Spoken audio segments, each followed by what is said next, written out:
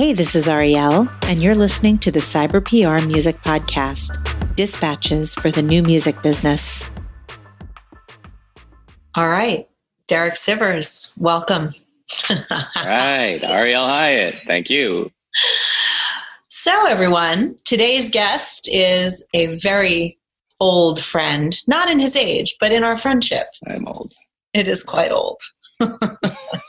A lot of us haven't seen you in a minute. If you would love to catch us up on what you've been up to, that would be spectacular. Not much. This is my first interview in 3.5 years. I have said no a few times in a week for 3.5 years. And after 3.5 years, I said yes to you. Yay. You only. Thank you. So I was living in New Zealand for 6 years, had a kid, moved to Oxford, England a few weeks ago, got a dog. Here I am. There's my update. So you have a new book for artists and musicians on the horizon. And I know a lot of people will be very excited to hear that news. And I know about a lot of the contents because I have been a longtime reader of your work and a subscriber of the old CD Baby emails. And I imagine, will some of this come from some of the old Music Thoughts reads? Music Thoughts. Whoa, there's a term I haven't heard in a long time. I think I'm actually technically still the moderator of that. Wow. For those who don't know, I think it was 1999, I set up a Yahoo Groups email letter list called Music Thoughts at yahoogroups.com. I think it's still active. I stopped going there a few years ago, but I think technically I'm still the moderator. We'll find out. Anyway, sorry.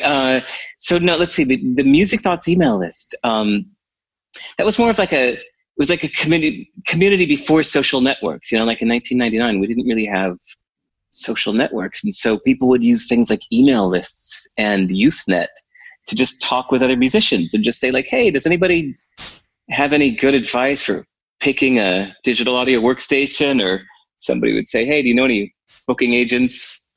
Or got a club to recommend in Miami? I'm thinking about playing this club. It's just like a way to communicate with other musicians and ask their opinion on things. So the things that I prefer to talk about are the more timeless things, maybe just because, like you said, I'm old.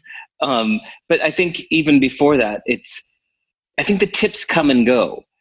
Maybe I'm just really slow, but to me, it would feel like, you remember things like mp3.com and MySpace would just like come and go in a heartbeat. And then things like, I don't know. I was about to just list a whole bunch of brand names, but now I don't even know if they are gone or not. But there are a whole bunch of companies that come by and they exist for a couple of years and people get all aflutter about them and then they disappear a couple of years later. And I'm not too concerned about those things. I really admire that some people stay on top of that stuff, but that's not me. I don't aim to be on top of things. I like to be at the bottom of things. So I really like the things that are more big philosophies that applied 20 years ago and will apply 20 years from now. And so when I was putting together this book called Your Music or People, that was the big thing that I was looking at in every page, was thinking that I'm going to print up paper versions of this, like maybe even hardcover, which means that somebody might buy it in 2019 and it might be sitting on their shelf in the year 2049. So what can I write now that will still be true in 2049? And that's the kind of stuff I like writing about. So I'm not even going to talk about, MP3s, because those will be gone, and trying to just remove any kind of idea of contemporary advice and just think more of like the root of things. Like, what are we really doing here? Why are we really making music? And why do people really like music? Why do they choose to go out to shows? Why do people choose to listen to the music they do? And what gets them hooked? And what makes people pay attention to things or not? So these are the subjects that interest me. So I imagine that a lot of those subjects have to do with human relations, because you're not talking about tools and you're not talking about, I spend dogs. Time. Yes, we're not talking about dogs. Let's talk about humans. Let's just limit it just to humans. Yes. And don't care about the beasts. I think it's of course it's timeless, but it is also relevant. I've been reading Cal Newport's very brilliant book, Digital Minimalism, recently. And there's a very alarming article that just came out in The Atlantic about how we're basically destroying our young teens and tweens' brains by giving them smartphones, and how all of this stuff is making us feel unhappy and not connected. And I know that a lot of your work has focused around connection, how to make connections. And one thing that we've been friends for a long time, and I'm the extreme extrovert in this friendship, and you're the opposite. And I would love and I'm sure it's somewhere in the book, if you could talk a little bit about something I see many musicians struggle with, which is they are naturally introverted. They love being on stage and sharing their musical versions of themselves. But when they get off stage, when it comes to networking or in real life situations, it can be really confronting. And I know you go through this a little bit yourself. Yeah, I think it's part of the reason why introverts are really drawn to being entertainers or being in music. No, I think it's two things. For one, to build up the kind of skill that people will pay money to hear, to be that good on your instrument, or that good at singing, or that good at performing on stage. It takes hundreds or thousands of hours alone in a room practicing, and not just playing, not just like playing out on street corners every day, but actually like sitting down and practicing that difficult passage until you've got it into your fingertips, and sing that arpeggio until you're nailing it, and all that kind of stuff. It takes a lot of alone time to be great at something. So first, I think it's that. I think us introvert types really like being alone for as long as it takes to get great at something that just fits well with personality. But then I think the other interesting thing is seeing how you can, like, we all need some human connection, right? So I think with introverts and extroverts, it's just a matter of like how much feels overstimulating, right? So I think it's really interesting, this idea of going on stage for just like 1 hour and giving it your all for 1 hour. And you've now just connected with 300 people in that room in a very efficient way on your terms. Mm-hmm. And 300 people now feel an emotional connection to you, or 3,000 or 30,000. And then you get to go and go backstage and just like collapse, and how cool to just give it your all for 1 hour. Right. And make those connections. And so, yeah, I know a lot of musicians do the same thing I do. It's like you get off stage and you just go like backstage, and you just go like, whew, you're just spent, you just gave it your all, and you just need to recover for a bit. So I think it's the same thing with not being on stage, but just going to, say, a conference, or going out to some kind of party or get together, or even just meeting up with, let's not say one-on-one conversations, because one-on-one conversations usually aren't draining, unless they're just a miserable conversationalist.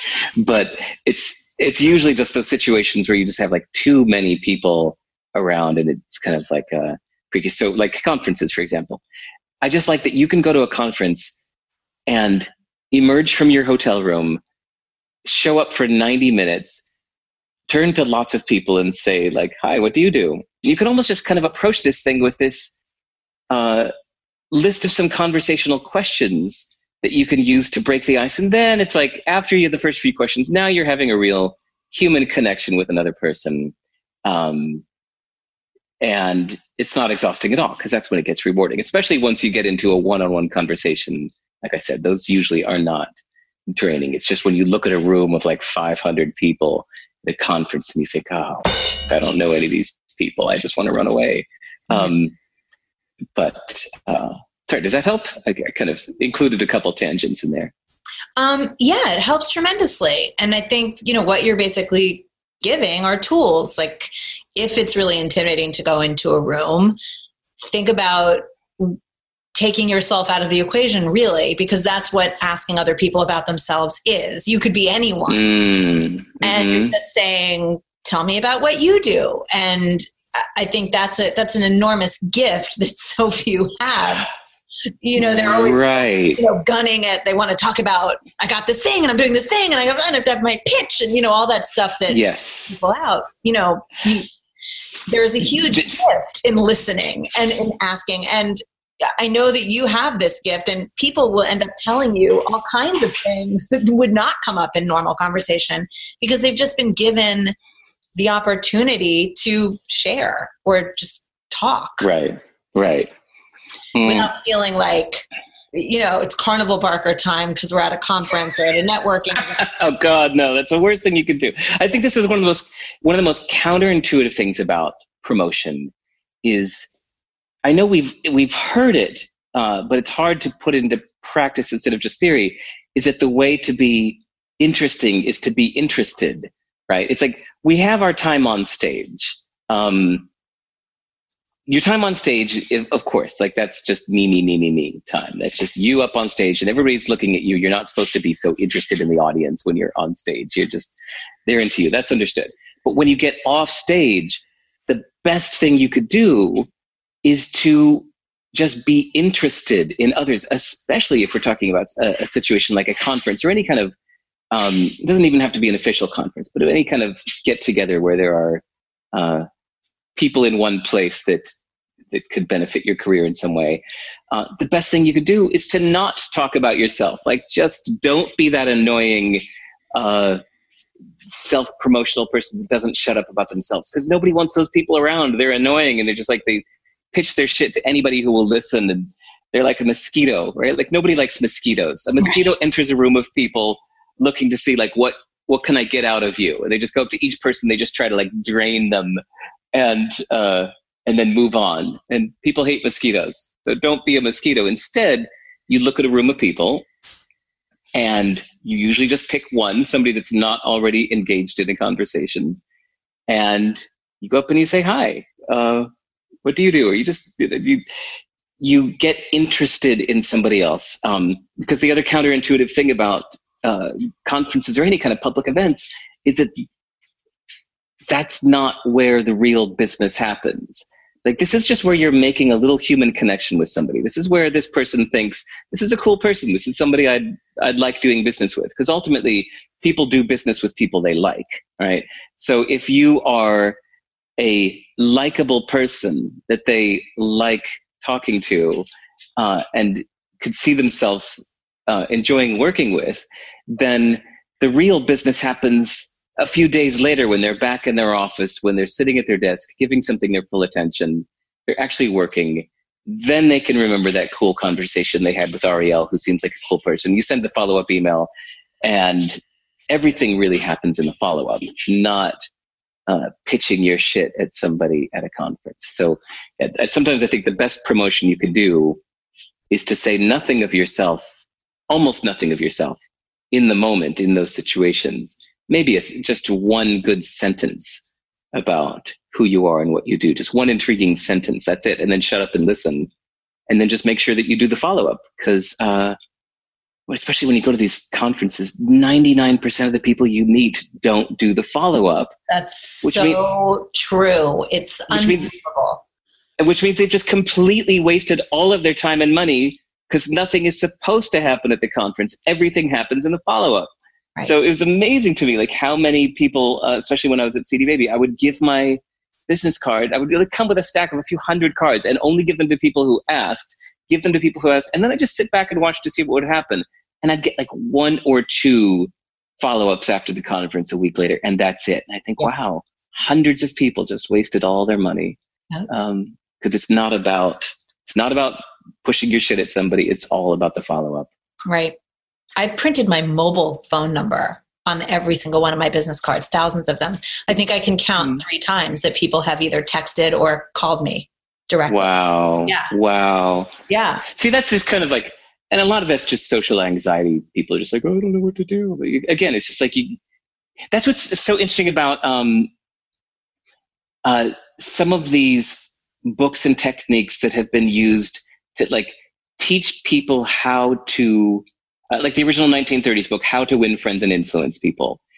There have been a dozen other books similar to that, like how to power schmoozing, how to make people like you, how to never eat alone. All these books, yeah, it's the same version of that classic for sure. Yeah, and a lot of them have very specific bits of advice like that. I remember the writer Neil Strauss, who's a journalist and a great interviewer, said that whenever he's talking to somebody, he listens for what he called them hooks. He said, I almost kind of imagine little fish hooks in a sentence, that whenever somebody says a word or a phrase that I think I could ask more questions about that. So if somebody says, well, you know, where I'm from, we don't do that. But of course, that just leads up to, well, where are you from? And why don't people do that where you're from? And listening for those fish hooks that you can add more questions to. It's just like a simple technique, but it's powerful. And sometimes these things are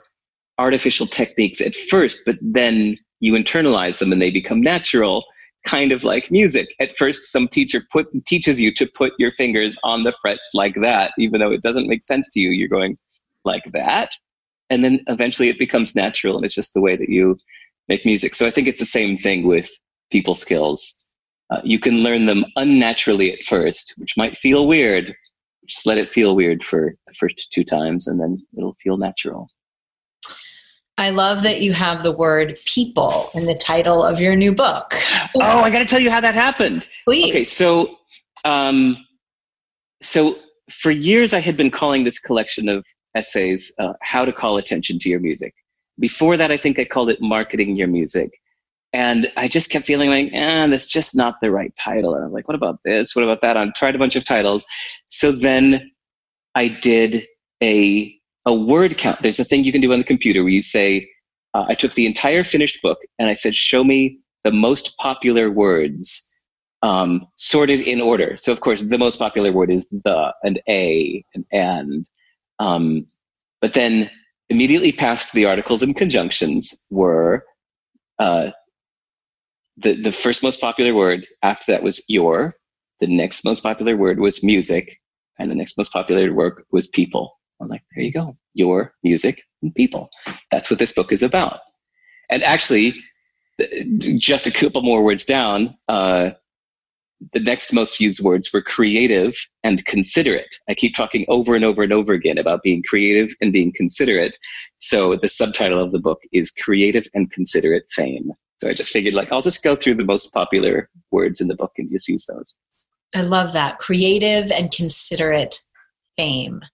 Yeah. Because if you think about sort of fame in 2019, Kardashians, it's neither creative nor considerate. It's sort of right. It's different. Different role models, right? Like there's a T word I won't mention that, you know, people wanting to be rich should not emulate anybody who got rich. You look at somebody who got rich the way you want to get rich and go for that. And I think it's the same thing with fame.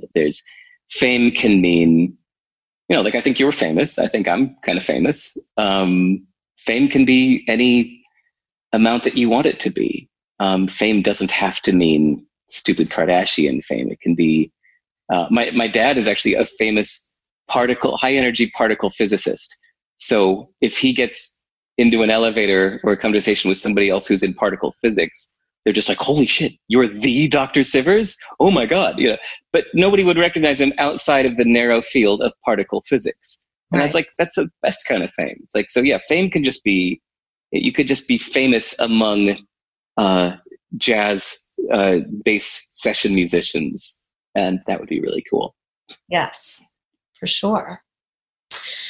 So there's an article that you wrote quite some time ago and then rewrote that I've been visiting a lot lately. And you call it just simply Balance. Mm-hmm. And it's an article that has been striking a chord with me, because as I've shifted what we do here at Cyber PR from being publicists and pitching music to being more on the strategy side and helping our artists with the large picture of what does the next year of your career look like, I am always hearing the same theme and this deep urgency that I feel a lot of creators have to make music full-time, to make money off of everything. We have to license, and we have to understand where every penny is coming, and we have to have multiple streams of income. And the reality of what's going on with Spotify is it's harder and harder to make money the way that we used to. And so everybody's in this conversation about making money. But that article still, I feel like instead of delivering a 150-page marketing plan to a lot of artists that call me and want this, I feel like I should just deliver balance, your article. Can you talk a little bit about why you wrote it and what it's about? Yeah. There are some things in life that we are kind of predisposed to believe, like we believe them first, whether there's evidence or not. And there's other things in life that it takes us a while to admit that this is true, whether we like it or not. So for years, I would just tell everybody to just follow your dreams all the way. Whatever you're thinking, go do it all the way. Find what you love and let it kill you. Throw yourself into this completely. And I think maybe there are certain times in your life or for certain people or certain situations where that's the correct advice. But what I started noticing slowly, again and again, just meeting hundreds or thousands of people and talking with everybody, is that the happiest people I know are the ones who have something that pays their bills, like some kind of regular job that doesn't suck their soul dry, that they just show up to, and it's just kind of like no big deal. Maybe they just work in a government office, shifting papers from left to right or whatever, but they show up, it's easy, it doesn't drain their soul, and that pays their cost of living. That pays your mortgage, your house, your life, lets you save money. And then they pursue their art seriously in the hours outside of that, whether it's morning people waking up before work, night people staying up late, or just doing it on weekends, whatever it is. To have this magic balance, so you have to pursue it seriously. Because here's what happens is, I feel that everybody I know who's a full-time artist, not everybody, but almost everybody I know that's a full-time artist, is weary, because it can kind of suck your soul up. You're being vulnerable full time. You're naked full time. Your heart is sliced open full time, and that can really drain your soul. And so I've kept in touch with a lot of people over the years. You see it just kind of suck the life out of them, like constantly trying to make a living with their art. And then, or they get upset because they found some compromise where it's like they're doing instead of doing the gigs they want to do, they're doing cover band gigs, or they're playing as a sideman for somebody else when they really wanted was to be their own front man. So they compromise, and then they feel weird about that compromise, because they're kind of like, well, why did I get into this in the first place? It's not to be somebody's sideman. This is never what I wanted. Or now I'm doing jingles. Like, yeah, I guess this is music, but what am I doing? So I just noticed a lot of those people are just like not happy. And then, of course, like as soon as it's a gig economy in this entertainment, in music is a gig economy. So every time you do something, you're wondering where your next gig is going to come from, and you're having to like constantly try every single thing all the time. Okay. So then there's the other half, which are the people who have a day job that drains them, and they don't give their art the serious attention it requires. So those are the people who kind of let their day job take over their life too much, and they feel like a stone statue version of themselves. They feel like a shell of their former passionate self, because they've let all of their passion disappear, that they're going through the motions, but their life feels empty. because it has no art, it has no meaning, it's not filled with soul and heart and ambition and whatever. They're just going through the motions. So those people are miserable too. So you don't want to go all that way into the life of a day job and letting your art be something you do for a few hours on the weekend. No, like that's not enough. It has to be the balance of both, where the happiest people I've met are the ones who have the day job that's not taking up too much of their life. And then they actually seriously pursue their art, meaning like not just playing music, but like practicing and improving and sweating out what it takes to make that song great, or sweating out like learning some new style of music on your instrument that you weren't good at before, and practicing, continuing to take lessons and challenging yourself and continuing to grow as an artist, and then releasing your music. Not just saying like, I'm just going to leave it sitting in my bedroom, but actually releasing it to the world, but not caring too much whether it sells well or not, but giving it a serious go. Then it seems to me that each half of your life becomes a remedy for the other. It's like you're at work, you're earning money, but your soul, your heart, your art is a little dormant for 8 hours. And then you go back to this side of your life and you've got, and then it flowers and flourishes and you're creating and you're making things and changing your corner of the world. But then if you spend too much, once you send out your music for, whether it's review or for opportunities that you hear of, you send it out and you get constant rejections, and it's just like, God damn, this vulnerability hurts. And then you get to just go back to work, and it's like, it's like each half becomes a remedy for the other half of your life. And yeah, these are the happiest people I've met, are the ones that have balanced their life this way. So it almost takes away all that pressure from the music side because of this. And I never thought of it the way you just said it. Like the work actually, the day job work actually helps to alleviate the pain and pressure of the rejection, the need that, okay, this has to get wherever it needs to go in whatever you choose. I love that. I will obviously put a link to this article and another one that's come up recently from a much more millennial perspective than Derek and I have, which is all about how the next generation below us has really taken to heart that if you have a passion, you have to have a hustle around it, and how that's also quite detrimental. And it's no longer just okay. The article cites a woman that makes beautiful dresses just for herself. She doesn't have to start an Etsy store. She can just make the dresses for the beauty and art of enjoying the journey of making a dress. You know, it's like every time I love cooking, and that's my outlet. And I just like to cook. I have no intention of starting a restaurant or a catering company. It's just really nice to have people come over and prepare a meal for them or cook together. To me, the most lewd and obvious one of this is sex. Just because you enjoy sex doesn't mean you need to make money off of it. You can just enjoy it.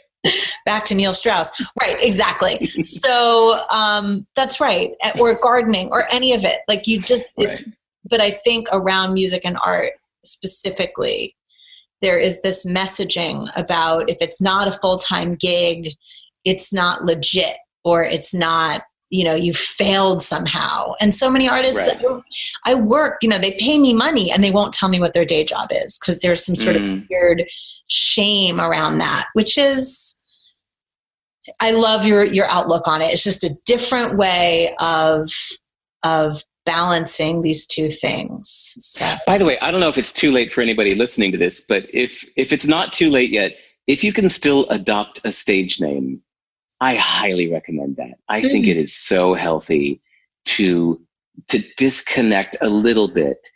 Paul Hewson knows that Bono is the public persona, and Paul Hewson is, who his friends know. I'm sure his friends don't call him Bono. If somebody calls him Bono, he knows they're referring to the public persona. It's a good reminder that the public you is not you. That if somebody's leaving a nasty comment or bad, whatever, any kind of nasty comment on something you've created, that's not you. That's not the real you. They're commenting on something you created. Or even if they're attacking you, what they're really attacking is like an avatar of you, almost like as if you've just created a little video game character that's running around and somebody's hacking at it with a sword. It's like, that's not you personally.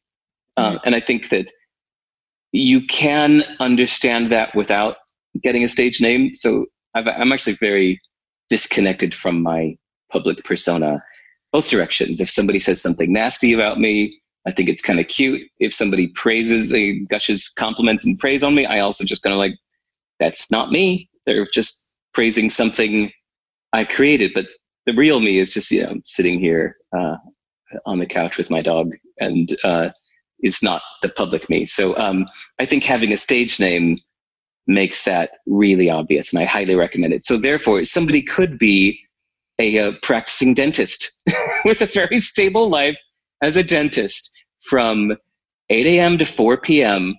And then once you get home and eat something, and from 5 p.m. to midnight, you are, whatever, DJ Lava Face. And there's no mistaking which one is which. I highly recommend that. I love that. That is a perfect place, I think, to end this fantastic few minutes with Derek Sivers. Do you have anything else that's on your mind these days that you want to share before we sign off? Oh, God.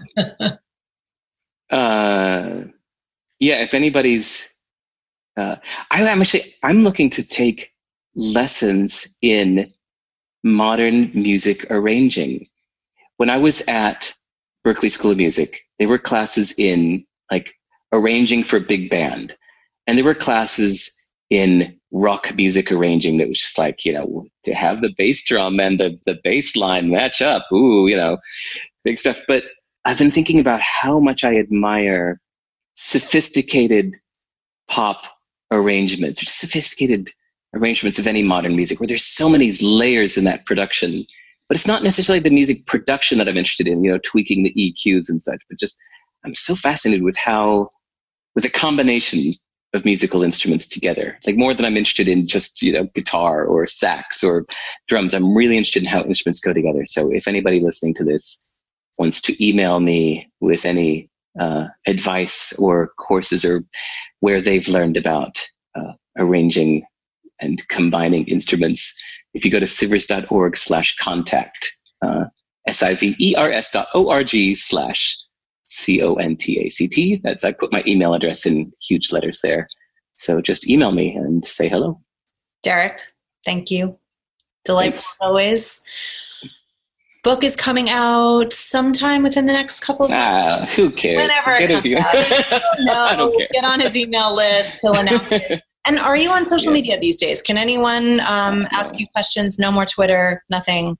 I mean, just email me. It's like every now and then. Yeah, I do. I check to see who mentions me on Twitter, but most interesting things I have to say won't be said in one sentence. So I usually have more than a sentence to say about things. So if you have a real question that needs more than a few words of an answer, just email me. I read all my emails. I reply to all. So there you go. He reads all his emails. And replies to every single one. Fantastic. I don't think it's that hard. Okay. Anyway, thanks for the chat. Thank you.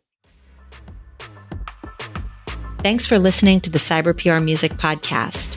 Please head on over to cyberprmusic.com for hundreds of articles that will help you get ahead in your music career. Plus, come download one of my 6 freebies. These are check sheets and action sheets that'll help step you through everything from how to get effective publicity to marketing plans to identifying your ideal fans. Plus, it'll sign you up to my mailing list so you don't miss a single future episode.